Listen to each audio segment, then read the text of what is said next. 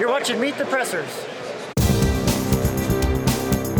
Meet the Pressers with Matt Mallory and Clint Macro. Brought to you by Public Safety and Education and the Trigger Pressers Union. And now, your hosts.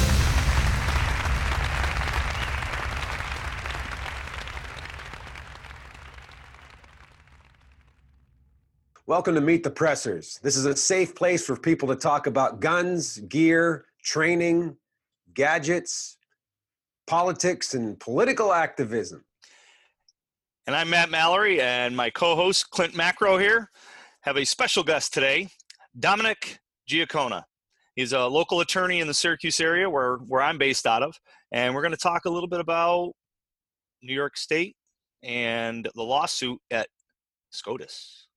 This episode of Meet the Pressers is made possible with the generous support of Mantis X.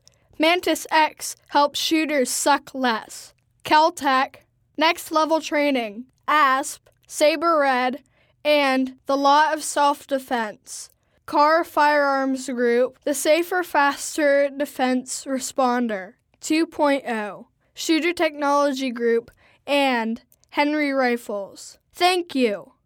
Yeah, thanks for having me on, guys. And it's a really interesting case development, this progression over the past few years or so. This case, New York State Rifle versus the City of New York, it came to be because of a local city ordinance in New York City that prohibited law-abiding citizens with premises license for their handguns to transport them outside of the city limits. There were some provisions in the local law that permitted them those legally law-abiding citizens who had the premises license to transport them to various ranges, and there's some other exceptions. The problem was there's only like 6 gun ranges within the city of New York. You have millions of people, and it's a significant problem and a hindrance. People that want to train with their handguns and sharpen their self-defense skills are really restricted from doing so because they can only do it within the city limits. It was overcrowded. And what they also found is some of these surrounding gun ranges in the New Jersey area were much more fit to provide proper self-defense. You could shoot using moving targets, moving self-defense tactics could be taught because the ranges were generally larger and more accommodating. So these premises holders, what they wanted to do is they wanted to transport their handguns locked in their vehicles, unloaded, to these premises outside of the city of New York, and this local ordinance in the city prohibited it. Meanwhile, the New York State Rifle and Pistol Association challenged the validity of that local ordinance. It went through the federal court system up to the Second Court of Appeals for the U.S. District Second Court, and which is it's the rung right below the United States Supreme Court. The second district has a history of not applying the proper standards in law to questions of legality when it comes to Second Amendment infringing legislation. It's generally known that although the standards that have been dictated by SCOTUS are a bit unworkable and cumbersome, and there's not complete agreement among the courts of appeals as to how to apply a Second Amendment scrutiny standard. The Second Circuit has been criticized for blatantly disregarding the most persuasive case that the Supreme Court has passed, and that's District of Columbia versus Heller 2008 case, the seminal case for establishing the Second Amendment as an individual right for the private citizens of our country, not a right that extends to a group of persons that would be considered a militia. So this going to the Supreme Court is it's been a very long time since anything in this area in the second district's gone that far. So this could open up a big can. This could actually open up the floodgates to try to start changing things in New York for the better. Would you agree? Maybe? It would, and that was the hope. And actually, that was the fear for the state legislatures of New York. They became fearful when SCOTUS announced that it had granted certiorari to accept this case for review. And the reason for that is, for those of our viewers that are unaware, there is something like 6,000 to 7,000 cases that go to the Supreme Court every year with a request to be heard, and that request to be heard is called a writ of certiorari. Of those 6,000 or 7,000 requests, the U.S. Supreme Court hears about 150 of them. Mm-hmm. So it's incredibly difficult to expect that your case would be heard at SCOTUS level, and the reason for that, well, because of those jarring statistics, it's a widely accepted principle, and that if SCOTUS grants review of your case, there's a good chance they're going to overturn the lower court's ruling, because otherwise, why would they have accepted the case? Right. Okay. There are instances where they still do affirm the lower court's ruling. Instances where they typically do that, or where there's uncertainty among the circuits. The Second Circuit applies a legal standard in one way, and the Ninth Circuit does it in a different way. And there's no general consensus in how the law is applied. SCOTUS may still take the case up at that level, and they may affirm a lower court's ruling, but to do so to provide guiding precedent for the remainder of the circuit courts. But in this case, it was pretty clear and apparent that when SCOTUS granted certiorari, they were going to overturn the City of New York's ordinance. And given the additions of Judge Neil Gorsuch and Brett Kavanaugh to the Supreme Court, they reasonably expected that the framework that was started in DC versus Heller would be expanded upon to provide more guiding framework for what would make a Second Amendment infringing piece of legislation legal or not. And because of being scared, because of that concern, the legislature, state of New York, passed a state law that permitted the transport of handguns so long as the transport is by the licensee and is continuous and uninterrupted to the destination. So was it their hope that then they would see that case as moot after they passed that? Yeah. Exactly, Clint. So, one of the principles of Article 3 of our Constitution is that for the Supreme Court, for any of the federal courts to hear a case, there has to be a live case in controversy. Okay, the courts can't provide what are called advisory opinions. Hey, there's no active case or controversy, but this is how we would rule.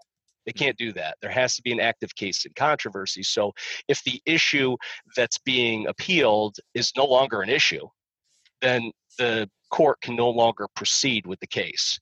So by passing this state ordinance, that's exactly what the state of New York tried to do, is they tried to moot the case. They didn't want the Supreme Court to issue a ruling. It may be that this case that we've been all looking for to expand the framework for Second Amendment protections may not be the shining star we hope it to be. It's possible that SCOTUS does not hear the case, or that does not make a decision because of the mootness factor. Yeah. That's kind of what we've been clued in on from the oral arguments that occurred in December. There's about an hour-long oral argument, and we heard from the attorneys from the various sides. But there's an interesting issue that that's brought up by the State Rifle Association's attorney. He says, "Well, listen, if you look at the state law, it really doesn't give us what we would have otherwise been entitled to had the Second Circuit granted what we were looking for." That's key, because that is a determination of mootness. And what he's using to justify that position is in the state law, the new one that was passed, it's this clause that says continuous and uninterrupted travel is permitted. Well, what does that mean? Does that mean that Ambiguous. if I want to transport my handgun from my home in New York City to a range in New Jersey, can I stop for a coffee break? Right. No. Can I stop to put gas in my car? Because technically that's not continuous and that's not uninterrupted. Right. So Very vague. Just a lot it, like 926A, the interstate transportation is very vague, so that they can catch you in it if they need, if they want to, they can use it against you. Yeah, in Pennsylvania, our transportation law is pretty nasty, and it's like that. You have to be going from point A to point B, and I know they have nailed people on that if they stop to get gas or grab a sandwich. Now, generally, those folks that they nail, they were trying to get them for something else, and they use that as an excuse, but still, it's something that's enforceable, right? Yeah. And it's unreasonable, in my opinion. and that's kind of the key barometer for Second Amendment restrictions, is whether it's reasonable. It's not the standard that Heller articulated, but that common sense principle is pretty much underpinning the logic and reason that the Supreme Court did state. Meet the Pressers. I'm here at Cutting Edge Bullets booth here at the Great American Outdoor Show with Samantha, and she's going to talk to you about the PhD line of defensive ammunition. Hi everyone, so we have our personal home defense line of ammunition. All the bullets are solid copper and turned on a CNC Swiss style lathe. So every bullet's very concentric from bullet to bullet. We loaded them to standard pressure because we found that if we loaded them to plus P, it's definitely over-penetrated. But they're designed so that after 1 to 2 inches of penetration, you get 4 blades that break off and radiate outward away from the main wound channel while the base continues through. And the nice thing is you don't get over-penetration. The bullets will go typically 10 to 12 inches before stopping. Yeah, this is something that I recommend to most of my students if they're concerned with over-penetration in their home, especially if they have, a house made out of vinyl and visqueen and, drywall, because, that's a real factor. We don't want to shoot at a bad guy and have it go through him or go through the wall into the neighbor's house. Yes. And a lot of times if we look at something like frangible ammunition as a defensive round, we lose that penetration, but with this product, we still maintain it. You've even tested it through multiple layers of denim, correct? Yes, exactly. We've done a lot of testing through 8 layers of denim, a few layers of leather as well. It's still opening up and expanding about 2 inches after going through the gel after the denim and the leather. So it's very effective, very reliable, especially in the situations like you were saying, through clothing and stuff. You never know how it's going to act. And one other added bonus to all of you guys that live in Pennsylvania, it's a Pennsylvania company, so buy yins are proud. Support Cutting Edge Bullets. Samantha Smichko with Cutting Edge Bullets. This is Meet the Pressers with Clint Macro and Matt Mallory. Now, back to Meet the Pressers. What we know is if the case isn't tossed for mootness, we can expect with a pretty reasonable degree of certainty that the case will be decided in the appellant's favor. It will, because if you look at the makeup of the Supreme Court, Justice Alito is probably the most prominent Second Amendment advocate on the Supreme Court, and we can reasonably expect that he will rule in favor of the appellant. And judging by the questions that Neil Gorsuch asked in the oral arguments in December, the same could be said about him. It appears that he's leaning in that direction as well. Justice Clarence Thomas, he's famous for not asking questions during an oral argument. He went through a period of 11 years without asking a single question. Wow. And actually, the question that broke his 11-year stretch was a question related to Second Amendment rights.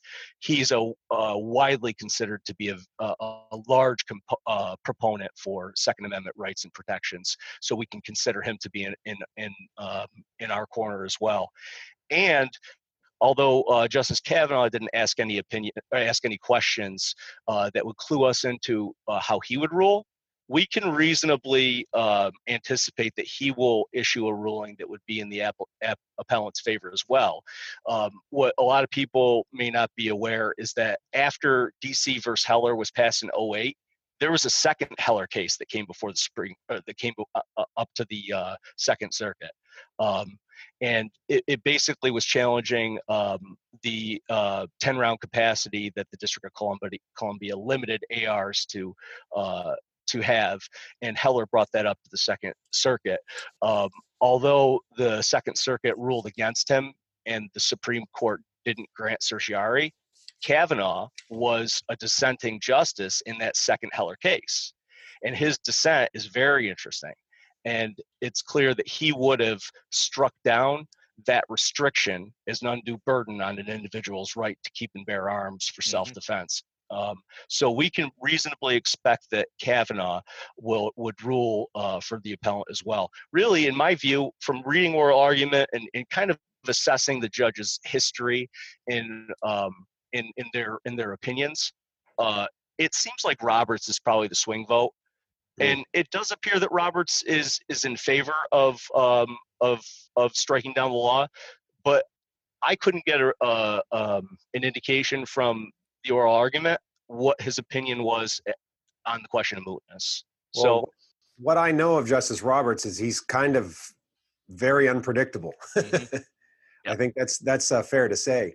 The mootness factor, that's something that really is concerning, because I know here in Pittsburgh, Firearms Owners Against Crime sued the city of Pittsburgh, and that case knocked the ordinances down, and the case with Allegheny County Sportsman's League was considered moot because of the Firearms Owners Against Crime case knocking the ordinances down.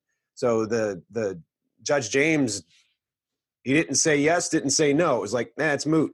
And there it goes. So we went ahead and appealed it. But at the Supreme Court level, there's nowhere to appeal, right? Yeah, if your writ of certiorari isn't granted by SCOTUS, you have no other relief. The case is done. This year, 2020, is going to be a fascinating, very interesting year for gun control and gun rights advocates. This is not the only case that's in the circuits that has the potential to go up to the SCOTUS level. So even if the Supreme Court tosses the case for mootness, there's several other cases in the circuits waiting in the wings for a potential certiorari review by SCOTUS. And then on top of that, you have the 2020 election that's coming up, and that could also very well dictate the future of gun rights in this country for 50 years. Yeah. 50 years, really, because if you look at it right now, I'm going through the justices. Of course, there's 9 of them. I named Kavanaugh, Alito, Gorsuch, and Thomas as clear Second Amendment advocates. Okay, that's 4. You need a 5-4 decision to prevail in your case at the Supreme Court level. And Ruth Bader Ginsburg, as everybody knows, is she's in her early to mid 90s at this point. She's suffered some bouts of cancer. She is a staunch proponent of gun control, and she's one of our most liberal judges. It's reasonable to expect that the next president that's elected will have the opportunity to replace her. And if it is a conservative, if it's a Republican president that has an opportunity to appoint a conservative judge, you can see Second Amendment legislation. There will be a case that will be articulated and passed down to provide a guiding precedent. My firm is, I'm a solo practitioner here in Auburn, New York, law firm of Dominic Ciccone, PC. You can Google me and get all my particular contact info. I'm not big on social media, which may be shocking, and I'm not big on web presence. Knock on wood, thank God. Haven't had to be in order to have a business here locally. Yeah, thank you both for having me on. It was a pleasure. No problem. Right. Take care. I'm Lauren Harnett with Athena Defense, and this is Meet the Pressers with Matt Mallory and Clint Macro. Meet the Pressers. There are a lot of subtle features in there. We're looking at like 5 pounds, 6 ounces with a basic red dot and a sling unloaded. Very cool. So it's super light, man. Right. That's like, I mean, my AR, no way. Yeah, exactly. That's the point. What we've done on the receiver, we've improved the grip angle from the earlier Cav Arms and GWAX guns, so it's based on some of the popular pistol grips that are out today. Right. Flared out the mag well. Okay, a little easier transition to get it in. Yep. We've got sling attachment points in the stock that are better than the previous ones. We've got storage in the back of the stock, a cleaning kit, spare parts, 3 rounds of ammo, whatever you want. Right. Trigger is a KE Arms SLT. It's a fantastic trigger pull, has a 45-degree safety throw, and you can engage the safety whether the rifle's been fired or not. Yeah, well, you mentioned that. That's a great feature. Fully ambidextrous controls. So you got your ambi bolt release and your regular mag release, and then flipping it over, we got our regular bolt release and our ambi mag release. Neat. No forward assist, I noticed that. No forward assist, not necessary. Right. But we actually have a fully chrome-lined bolt carrier group in there, which is, again, something that Colt did originally, and the technology wasn't quite there. They had problems with the chrome plating process, and it would start to flake off. Chrome was a great idea. Now that we can do it reliably and properly, we really like that concept. We have a fully captured JP Capture recoil system in there. It is a carbine buffer system, not rifle, because part of the idea of this receiver is building to match the material that you're using, or designing to match the material. We need more material back here to support the action of the buffer than you would with other materials. So that's why we have a carbine system. But having the captured recoil system, among other things, allows us to get rid of the buffer detent. Every once in a while, those buffer detents go boink. Yep. And when they do, they fall right into the fire condition group, and they mess it up. Muck it up. Yep. We've got our own ambidextrous charging handle on there with a bit of gas shield. Carbon fiber handguard. Beautiful. Super nice light. Smooth, yeah, light. Yep. These are all M-LOK slots, so you can stick a flashlight on. You can stick a piece of rail for a iPod. Pencil weight barrel. This is one of the big things. That's now, this one, we're using Faxon's barrels. This one has the permanent integral flash hider, which we use because we had it available when we were building the mock-up. We're actually going to use a 16-inch barrel with regular half-28 threads. And I think we're going to go with a titanium basic flash hider. But anyone can pull that off, put on a suppressor, put on their own muzzle device if they prefer, and we keep the light weight by using titanium out there on the muzzle brake. And I also noticed there's no sights, and I think we agree on something there. So you can put on backup irons if you want. One of the things we really like about this concept is the modularity of using your rail space. So we tinkered a lot with what's the best general purpose option. And the conclusion that we came to, which won't be what everyone knows, but our conclusion was a basic red dot right about here has no eye relief. That's one of the big things that a red dot has over a variable power optic that can go down to 1 is even a 1 power optic, you still have an eye box. You still have to get your head in the right position to see through it. With a red dot, you can be in any sort of weird shooting position and you can still see your sight. If you want magnification, you drop a magnifier back here. We have a picture of one right there on that rifle. You can get one on a flip over mount. If you don't want it, you don't use it. It's back. There's no zeroing involved. So if you don't want the weight and you don't think you need the magnification, you just pop the thing off. If you want to go play with it at night, drop something like a PBS 14 over. But you can't do that if this much of your rail space is taken up with a rear iron sight, whereas most people do a rear plastic sight. Now, if you want that, great. Like fly and be free, go for it. You can stick a piece of rail here, put on a front sight, put on a rear sight. It tucks right in, real nice. If you need to do something with your support hand, open a door, control someone, deal with a dog, anything, you can shoot that rifle one-handed without any trouble. Well, that's always been my criticism of using a long gun as a home defense tool. You know, not many people can actually wield it one-handed and like hold a cell phone or keep a child behind them or something. This definitely gives you that option. That one you can. Well, I thank you for coming up with the design on this, man. You know, all of your experience of looking at all kinds of different guns, I'm sure you were able to kind of see what worked and what hasn't worked throughout history. This is absolutely a collaborative process between myself and my co-host Carl Casarda. We spent like a year working on this initial rifle. And what we ended up with was way better than what we expected that we would have. Through KE Arms, we were able to put together a group of investors willing to pony up the cash to make new mold tooling. We have our improved, this is the Mark III receiver. And that's what made the project really possible. This is Russell from KE Arms, and he's heavily involved in the development and the engineering of this rifle. What's the biggest surprise that you had in this development? What was the biggest? Yeah, we did it. What was the challenge, maybe engineering-wise? It's more like the gestalt of putting everything together, right? So, like, the whole is greater than the sum of the parts. So, when you get the complete rifle together, like Ian talked about, The handling, the balance, everything is so much greater than any one of the components are by themselves. Like the ambi charging handle, very simple design with that spring latch on the other side. There's no lever to actuate to disengage it, but it stays in place while you're shooting. Ambi mag release, so I'm a left-handed shooter myself like Ian, much easier to actuate. This is the SLT-1. It differs from a traditional trigger in that it eliminates the disconnector. It has instead what's called a SearLink technology system that's isolated in the front forward part of the housing you can't see. So under recoil and with the bolt cycling, the hammer can come all the way back and not impact any other parts of the fire control group. Components here are isolated from dirt and debris, so it's a lot harder for it to become fouled and inoperable through heavy shooting in a blowback PCC system, or through just debris that would enter the rifle in the field. Primers and all kinds of, right. nastiness. It does have a nice 4.5-pound trigger.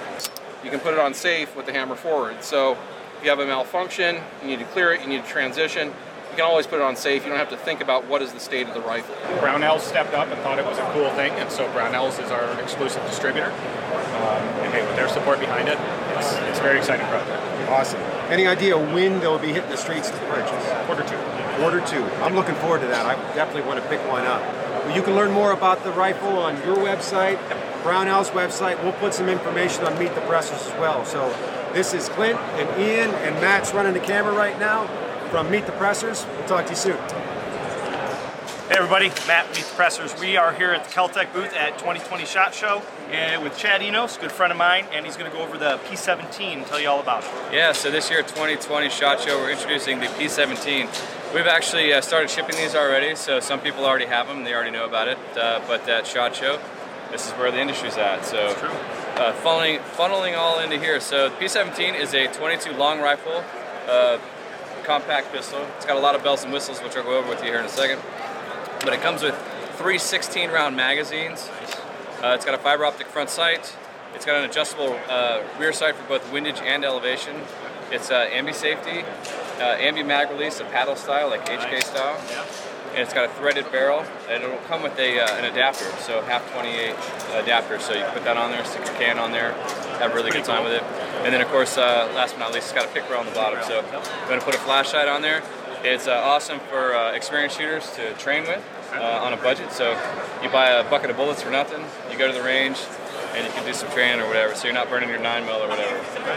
Trigger time. Yeah, get some trigger time. And speaking of triggers, it's got an excellent trigger in it too. Not that you guys would know because you're not here, but you should be. But yeah, and the best part about this gun is the MSRP is $199.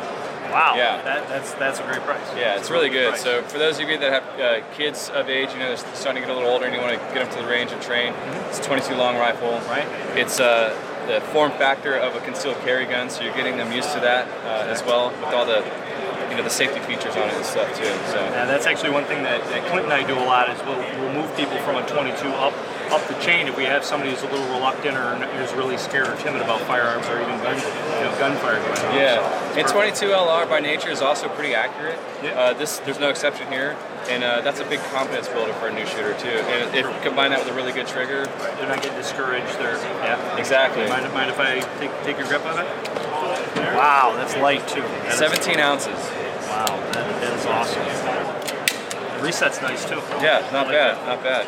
So taking the gun down is super simple. Cock the hammer there. So it's just like familiar with the Glock, it's got the little little buffer paddles on the side. So you just pull them down both at the same time. Pull the slide back. You're done. Yeah, that's it. Super simple. And the weight of it, I'm assuming, because you got rid of a lot here and you're using the polymer on the bottom.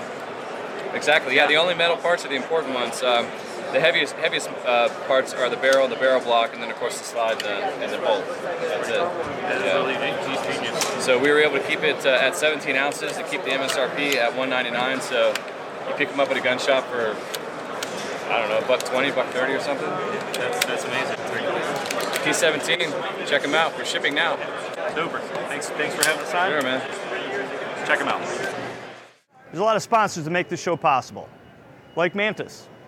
Make sure you check them out and give them your business. This episode of Meet the Pressers is made possible with the generous support of Mantis X. Mantis X helps shooters suck less. Keltec, Next Level Training, ASP, Saber Red, and the Law of Self-Defense. Carr Firearms Group, the Safer, Faster Defense Responder 2.0, Shooter Technology Group, and Henry Rifles. Thank you. Thanks for watching the show. Make sure you like, comment, follow, share, click the little bell. Check us out on Patreon, give us your support there. Heck, come to one of our classes or host us for a class at your location. And until next time, this is Meet the Pressers. It works. Thank you for watching Meet the Pressers.